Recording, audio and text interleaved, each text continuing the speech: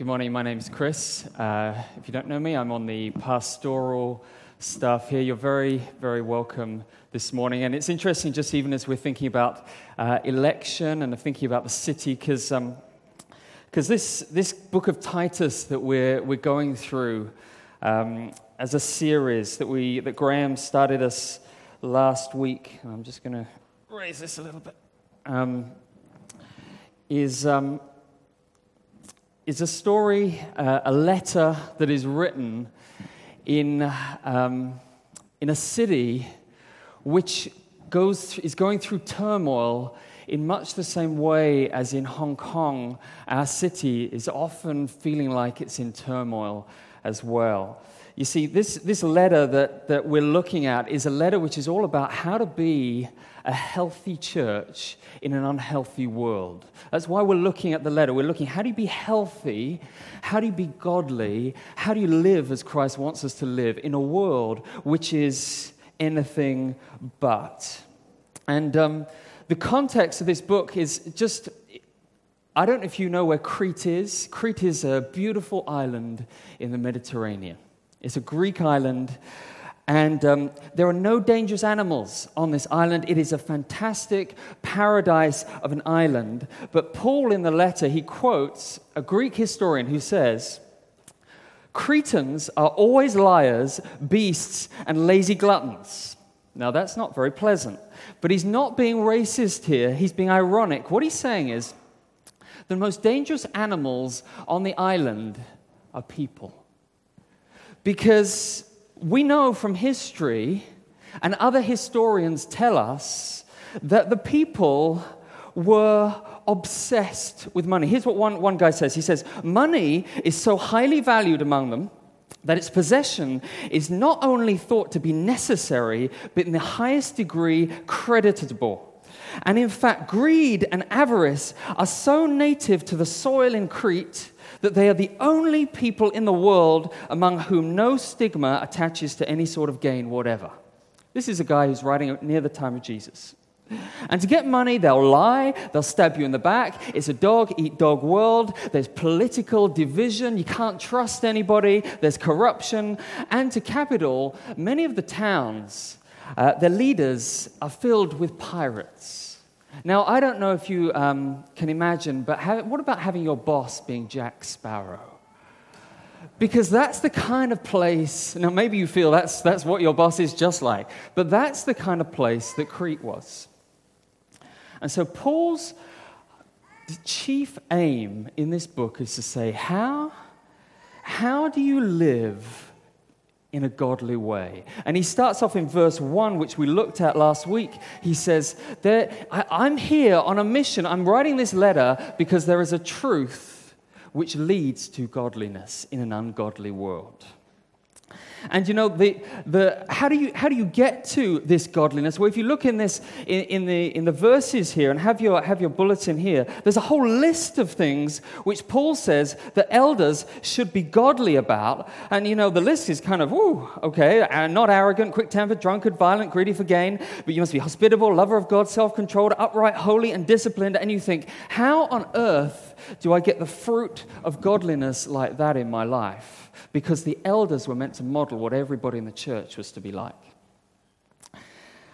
And the thing is, Paul is saying, the fruit of godliness in your life always comes from the seed that you plant in your life.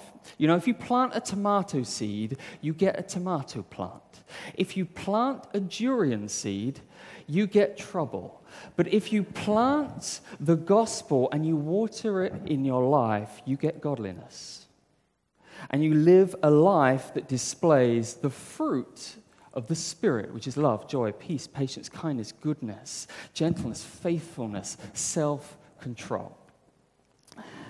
And so I want to look a little bit about how do you live in a godly way today? How does your faith, if I looked at it, does it produce that kind of fruit? So there are a couple of types of people And just recapping a little bit of what Graham said here, there's two kinds of people that are contrasted here, two kinds of teachers. There are the elders who in this city, they're to hold firm to a trustworthy word.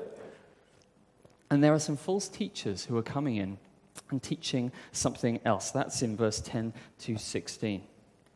So let's think about this in two ways. One is, what is the seed, the transforming power to live in a godly way? And secondly, it will be, what is the seed that can destroy godliness in your life? Okay? Seed which brings godliness, a seed which destroys godliness. Okay? So, let's dive into the passage. Have it open with you. 5 verse 9. The elders are chosen to protect the church, and their choice is not based primarily on how gifted they are, but it's based primarily on two things: their character and their doctrine. Okay? Their character and their doctrine. And it's both the public and private life of the elders is meant to be that of a lover. Some of the characteristics: hospitable, that means somebody who loves strangers. They're to be a lover of good. They're to be self-controlled, upright, holy, disciplined. They have an integrity, not perfection, but an integrity that shows and displays a love for God. And it comes from holding firm to the trustworthy word. Elsewhere it calls that the doctrine of God our Savior, the grace of God that brings salvation. So, in other words, the elder's job, it says, verse 9, is to instruct or to encourage people in this sound gospel doctrine so that the church also becomes lovers, and they are also to bear the fruit of godliness in their lives so it overflows into the church and into the world. That's God's mission strategy, by the way. Your life is God's mission strategy for attracting people to see how good the gospel is. Okay?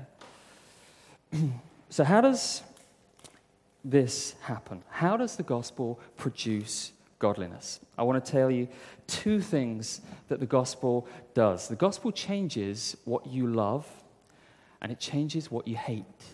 Changes what you love, changes what you hate. The elder is a lover of good, who knows that the ultimate love of God is in the gospel. So 1 John 4 says, we love because he first loved us. In other words, all love for God only ever comes out of a response to seeing his love for you first. Do you get that? You've got to see his love for you first before you can respond in love for him. And the gospel tells you that by saying, you can only see his love if you realize two things. One, you're far worse than you dare imagine you could be. You're far worse than you are. If you think you're okay, you haven't understood the gospel. You are far worse than you think you are. Your sin deserves death, but you're far more loved, secondly, than you could possibly imagine you are. You're worse than you think you could be. You're more loved than you could imagine and ever dare you could be. And in the cross, when you see the cross, and as Christians we talk about the cross all the time, but we see that there's a God who chases after us even when we're running away from him. He loves us to the point that he would die the death you and I deserve. And if you trust in him, you can be utterly secure, knowing that nothing you've done, no merit you've done, no achievement can ever change the security that you find in his love. You're a child of God. Your past is wiped out. The shame, the guilt is gone. Your future is secure. You're held in his arms. There's no need to fear, no need to worry, no need to live in guilt. He holds you. Like a mother with a newborn child, whatever you're going through, he holds you. That's the gospel. But if, I don't know, like you or me, I've been in church a long time. I've heard that. I know that. And every day I forget that.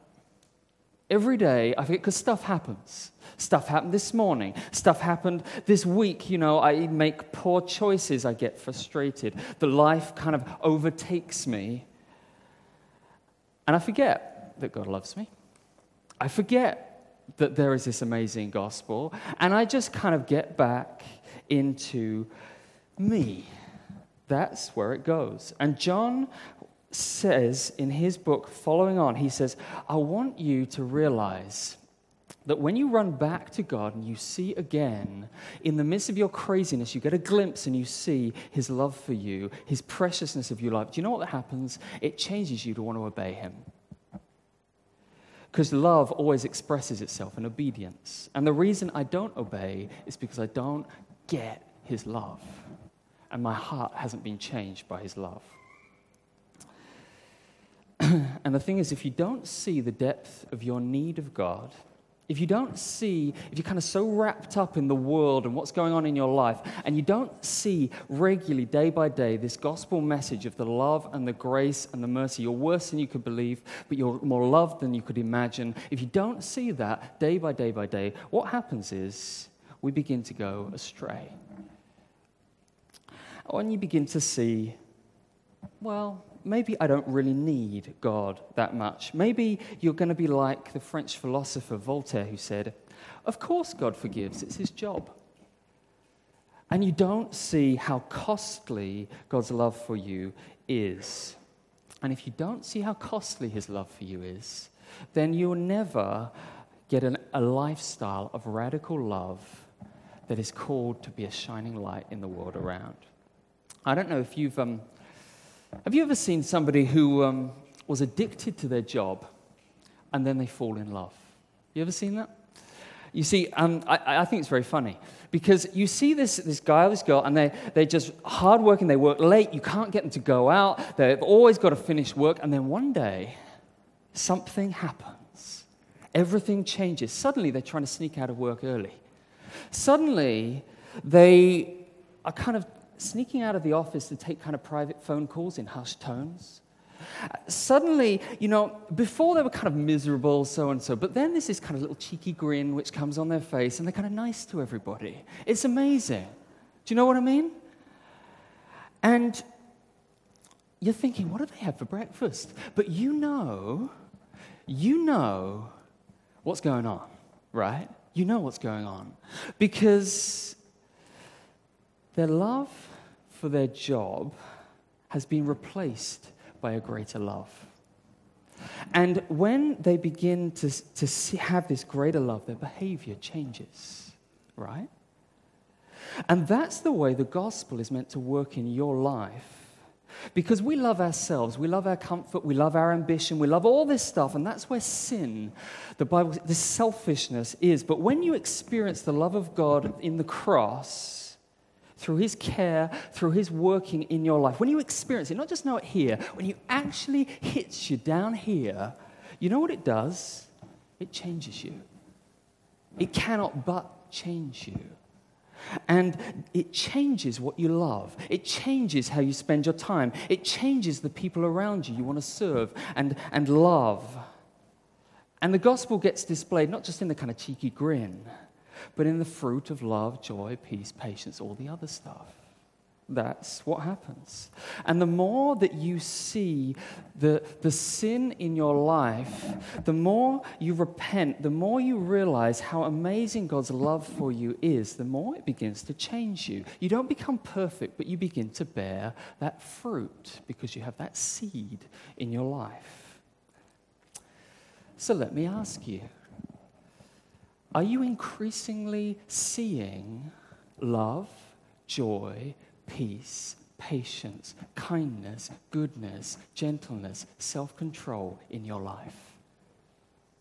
Are you seeing evidence of that regularly? Not perfection. Because if you're not, then the chances are that the gospel might be here, but it's not here. That you haven't understood just how amazing his love for you is. Richard Sibbes, who was an English pastor 500 years ago, he says, if Christ has once possessed the affections, that means the love, what you're passionate about. If Christ has possessed your affections, there's no dispossessing of him again. A fire in the heart overcomes all fires without. So do you have that fire in your heart which is kindled by his love? Because if not, then we need to pray and repent and say, God, I want you to rekindle my cold heart and make me that bearer of fruit who loves you from the heart. That's the first thing the gospel does. The second thing the gospel does, it changes what you hate. There's some strong language in this text. It says things like detestable, disobedient. And when God's people see God's goodness, their desires change from loving what was wrong to hating it. You begin to hate it. You see, when you love your child, you hate what causes them pain. You hate what causes them sorrow. And when you love God, you hate what causes him pain. And you increasingly hate sin. You don't want to get close to it. You're not kind of like creeping up to it just to see how far can I go before it bites me. You know, if I was to put a cobra in your bed and ask you to lie down next to it, would you be saying, oh, I wonder how close I can get before it bites me? I don't think you would. I think you'd be saying, don't let that thing near me. Get it out of here. Even if you put it in a cage, I don't want it in the room. Defang it, just throw it out. I don't want it there. Right? Because you hate something which you know is dangerous and something you know is going to kill and destroy. But that's often how we deal with sin. We say, let me just, I'll just get next to it, but I won't touch it. I'll smoke, but I won't inhale, right? But people who love God have the same reaction as you would have to having a cobra in your bed towards sin. The more God changes what you love, he changes what you hate. Sin becomes less appealing. Good becomes more lovely. That's what the gospel does in you. So that's what God is wanting to happen in these elders as they're teaching and living out this gospel. That's to flow into the church. But there's a problem here. And the problem in this church in Crete is there's another seed that's being sown. There are insiders in the church here who are planting a seed which, if it's left unchecked, would be worse than a durian farm. This is a seed that destroys love, destroys joy, destroys peace and kindness. And it's a seed that, if it's sown in the church, becomes so unappealing to the world around. You know, the reason why many non-Christians do not want to be Christians, it's not just the gospel message, it's because of the lives of Christians which are being planted in a seed which is not the gospel. And here's that seed. Do you know what it is? Religion. Self-righteous, performance-based religion. This is the seed which destroys the power for godliness. We're going to look at verses 10 to 16. You see, Paul is like a doctor here who's diagnosing a common condition. You know, I call it the PBR virus, the performance-based religion virus. And it's like a cancer that's got to be rooted out in your life. Otherwise, it will suck you in and destroy you. Verse 10, here's how Paul describes people sowing this seed of religion. There are many who are insubordinate, empty talkers, deceivers, especially of the circumcision party. Now that sounds like the rest of Cretan society. Verse 16, they profess to know God, but deny him by their works. They're detestable, disobedient, unfit for any good work. Now I'm thinking as I read that, Paul, that's not very nice. Can't you be a little bit more PC, a little bit more tolerant?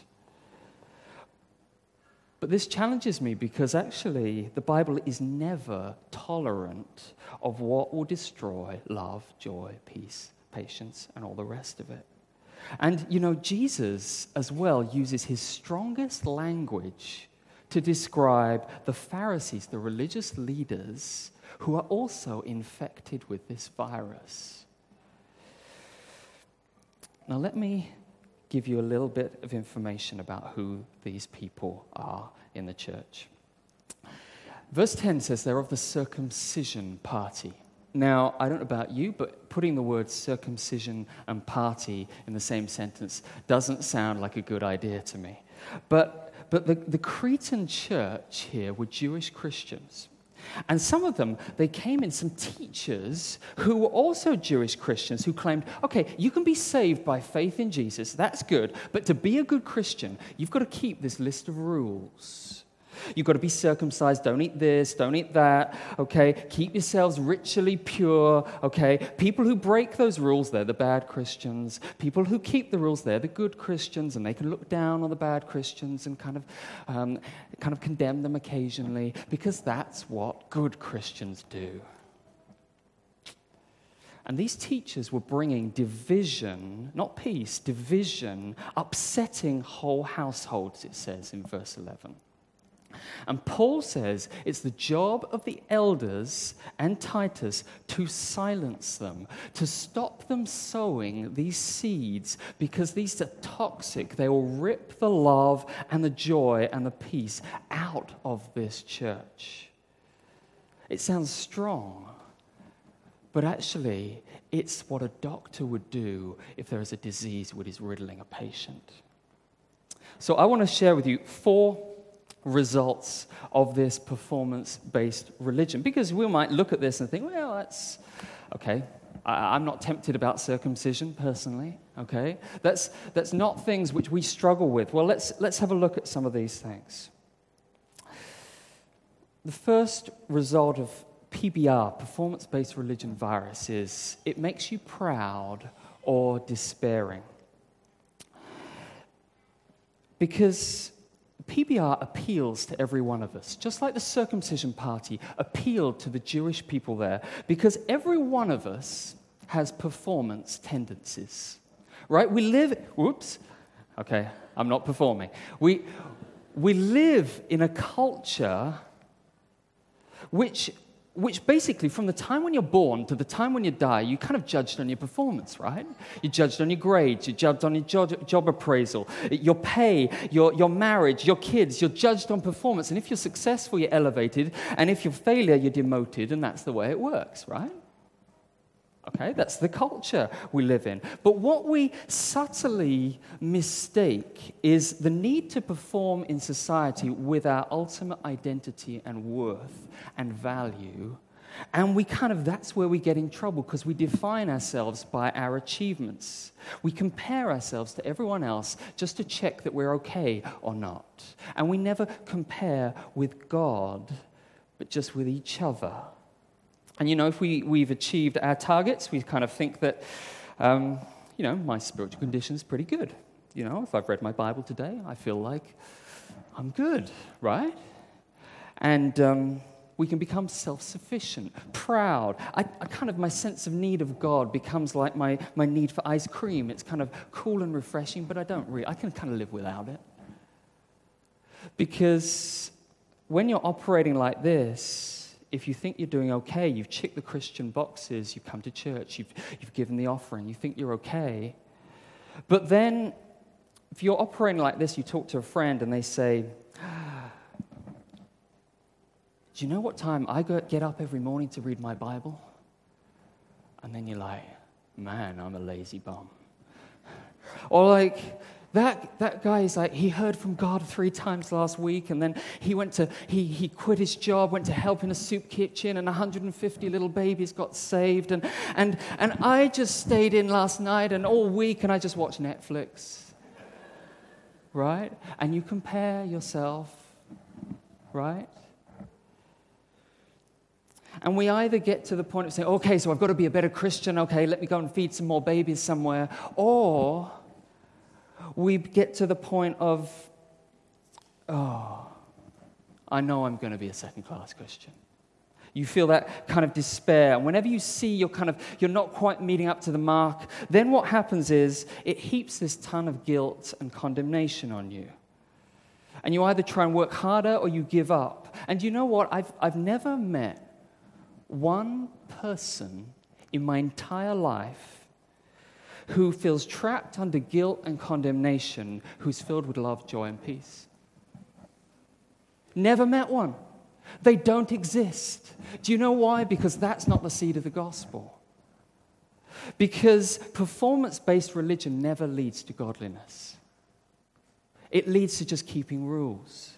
But it doesn't change your heart. And some of us here, I know, live under this guilt, and you wonder why you haven't got any joy. And it's because you've listened and you're believing and you're infected by this virus. And the gospel's coming to you and saying, it's not on your performance that Christ has died for you and you're accepted. It's only his performance. And you need to be free from that. But some of us have settled for being mediocre Christians. God's standards are too high, so I'll just kind of live down here. You know, you look at these lists and you feel, wow, I can't get there. You feel burdened. And so you choose to perform in other areas where you think you can be successful, like work or family or those other things. But you're missing out on joy and purpose and peace and love because you're not running back to the gospel seed. It makes you proud or despairing. The PBR virus is powerless to change the heart. That's the second thing. You see, the circumcision party, they had their rules to keep everyone pure from the culture around them. But the crazy thing is that Paul, in verse 15, he says, to the pure, all things are pure. To those who've been washed by Jesus' blood, they're pure. But to those who are defiled and unbelieving, nothing is pure. And then he goes on to call them detestable, disobedient, unfit for any good work. What's he saying? He's saying these people are advocating keeping all these rules to stay pure, but inside they're just as dirty as defiled as anyone else out in the culture. And you know, Jesus says something very similar. He says, woe to you teachers of the law and you Pharisees, you hypocrites, because that is what it is. It makes you a hypocrite. You clean the outside of the cup and dish, but inside you're full of greed and self-indulgence. And I think all of us, in some way or other, have, including myself, I see this hypocrisy in my own heart. I say what I believe here, but in my life there's this gap. You see, if I come to you and I give you a nice watermark, and as you look at it, I've kind of cleaned the outside. And I come to you and I say, hey, would you like a drink of water?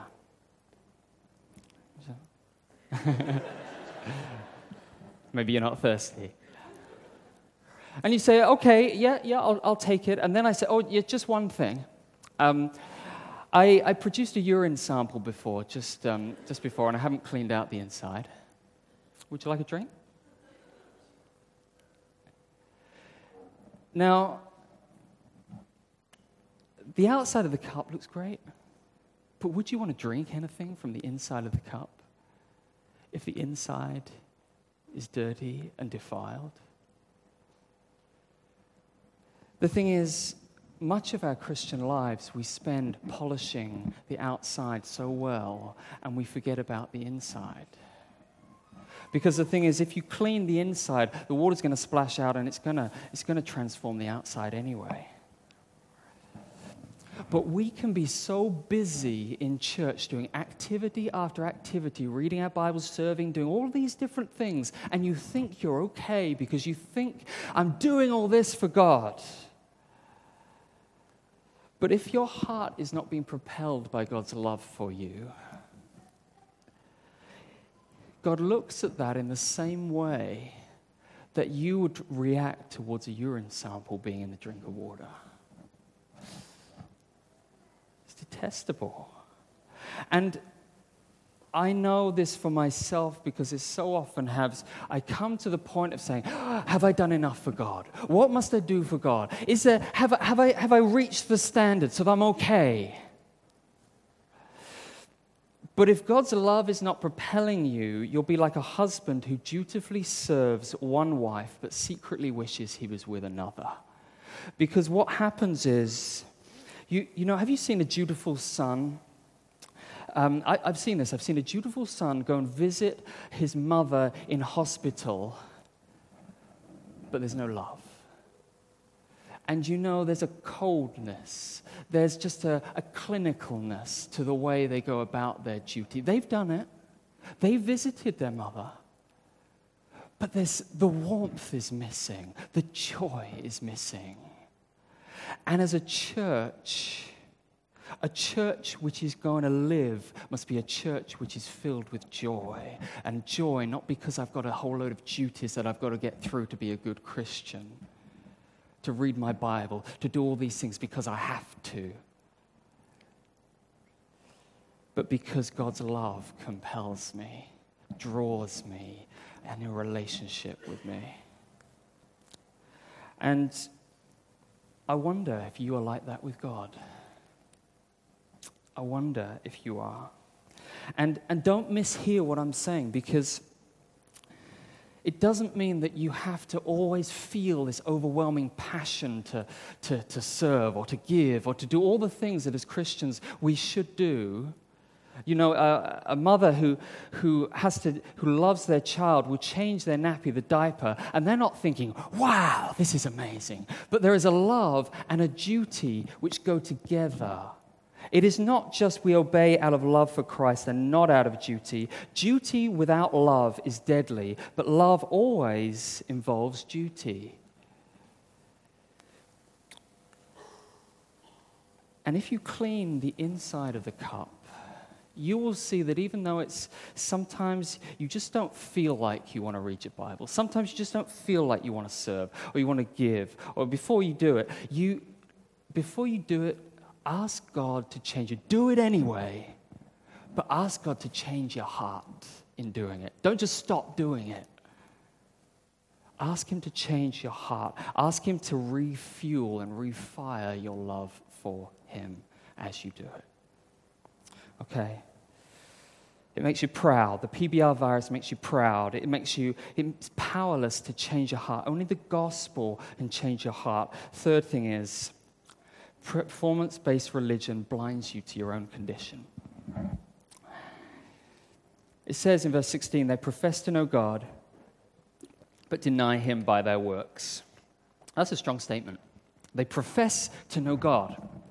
They profess to know God, but they deny Him by the works. You see, performance-based religion stops you seeing your need for God and His grace. And you can see everyone else's need for grace. You can see everyone else's need for change, but not your own. You know, you listen to a sermon and you think, I wish my husband or wife could hear this. Right?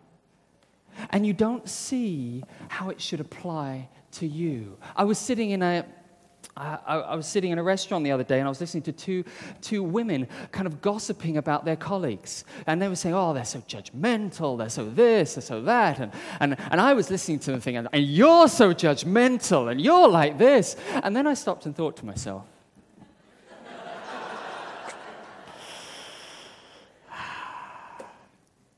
do you see, all the time, performance-based religion is one of the things that just gets me every time. And we're just infected by it. And we need the gospel to keep reminding us. To keep reminding us you're worse than you can imagine you are. But you're more loved than you could dare believe you are. Let me speak to some of you. It's worse. Performance-based religion is worse than if you think you are not a Christian, if you're not a Christian. If you're not a Christian, you know you're not a Christian, right? Okay? You know where you stand.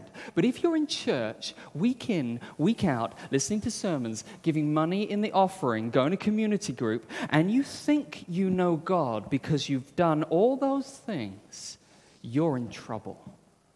You're in trouble. Because just as sitting in a garage doesn't make you a car, sitting in church doesn't make you a Christian. Because why do you think God would accept you?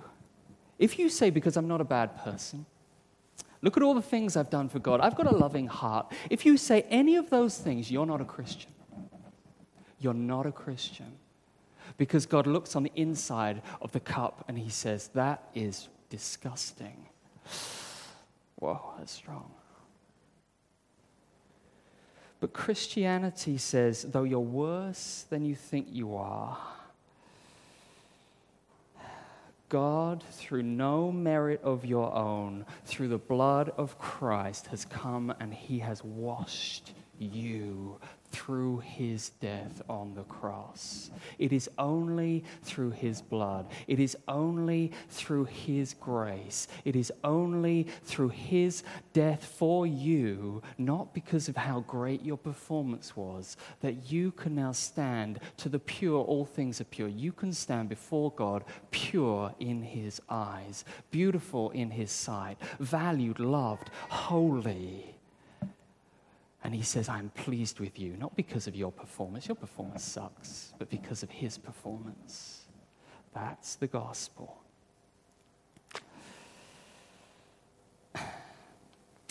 So if you're living on your parents' faith, you're living on any other thing, you need to come and talk with me or talk with a community group leader or otherwise, because you need to get right with God today.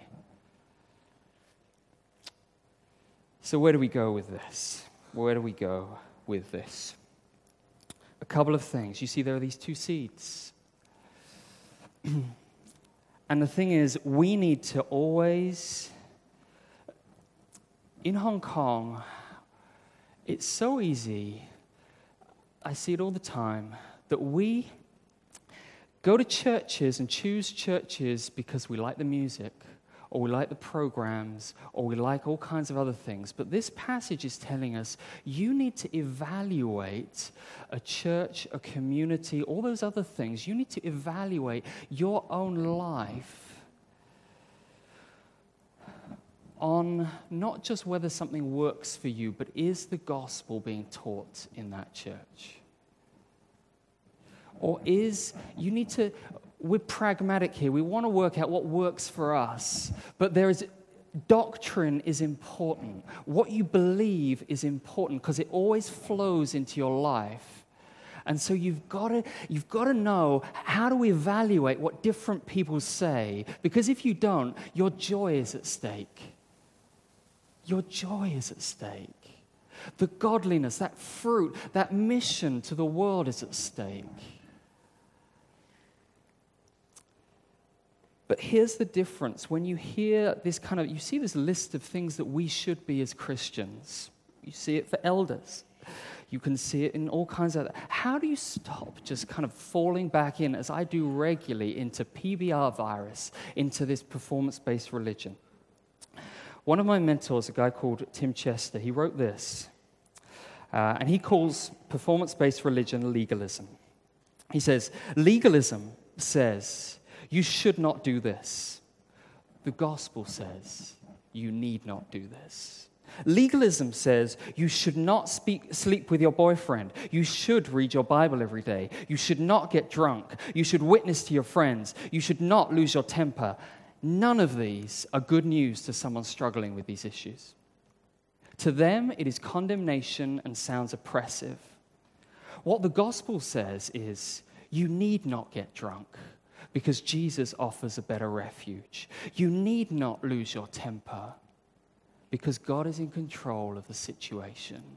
Sin is always making promises, and the gospel exposes those promises and false promises and points to God, who is bigger and better than anything sin offers. That's the gospel. I don't know what you're struggling with this week. I don't know what area of godliness you wrestle with, but what I know is this. You don't stop worrying by simply telling yourself to stop worrying, right? Try it. You don't stop porn addiction by simply surrounding yourself with accountability partners or security measures on your computer. Those things are good, but they're still outside of the cup. We need a clean outside, but they're still outside the cup. Because if you hear the Bible's command which says don't do those things, and then suddenly you realize you are doing those things, you know what happens? You just feel worse. You feel condemned. You feel like, oh, done it again. And that doesn't bring you to joy. Because the command then becomes like the judge's hammer that condemns you. But there's one old writer who wrote this. His name was John. He said, "Run, John, run, the law commands, but gives us neither feet nor hands. Far better news the gospel brings. It bids us fly and gives us wings." It's not Red Bull that gives you wings. It's the gospel that gives you wings. The way to stop worrying, the way to deal with porn, yes, have other stuff around you, but you need to massage the truth of the gospel every single day into your heart. You need a community around you who are also telling you the gospel day in, day out, because you're going to forget. And when you come and run to God and say, "God, I need you to change me. I need you to show me your love," do you know what happens? Something beautiful occurs. You begin to see that fruit that you were always wanting that you would produce. Spurgeon, the preacher, said this: "When I thought God was hard, I found it easy to sin. But when I found God was so kind, so good, so overflowing with compassion, I smote upon my breast to think that I could ever have rebelled against one who loved me so and sought my good." My prayer for us as a church is that we would not be a joyless, burdened, condemned, guilty, shame-filled church, but one which knows the joy of being forgiven, of being cleansed by the blood of Jesus, and we're living it out in radical love for others and for Him. Let's pray.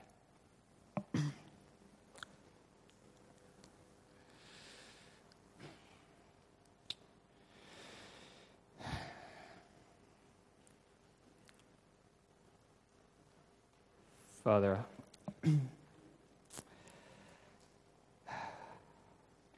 I know that it is so easy to say all these things, but then we go back into a world which is a performance-based world. Lord, I pray for us. I pray for our hearts. I pray for those here who are actually laboring under that sense of guilt and condemnation. I pray, Lord, that you would speak to their hearts now. You would help them to see you, to see the one whose blood was poured out for them, for the sins that are holding them back. You died for those very sins. I pray for those of us who kind of don't really care. We've given up trying. We're just content. We think we're okay. Lord, I pray, would your word, would it shatter those false pretenses, Lord? Show us what we're really like. Pray for us who just are feeling burdened in life. Lord, I pray that you would give us that joy again, that we would see afresh, not that the gospel is just some news what I heard a long time ago, but every time, every day, it's producing joy. Make us a joyful people, Lord. Show us again and again the depths of your grace. In your name.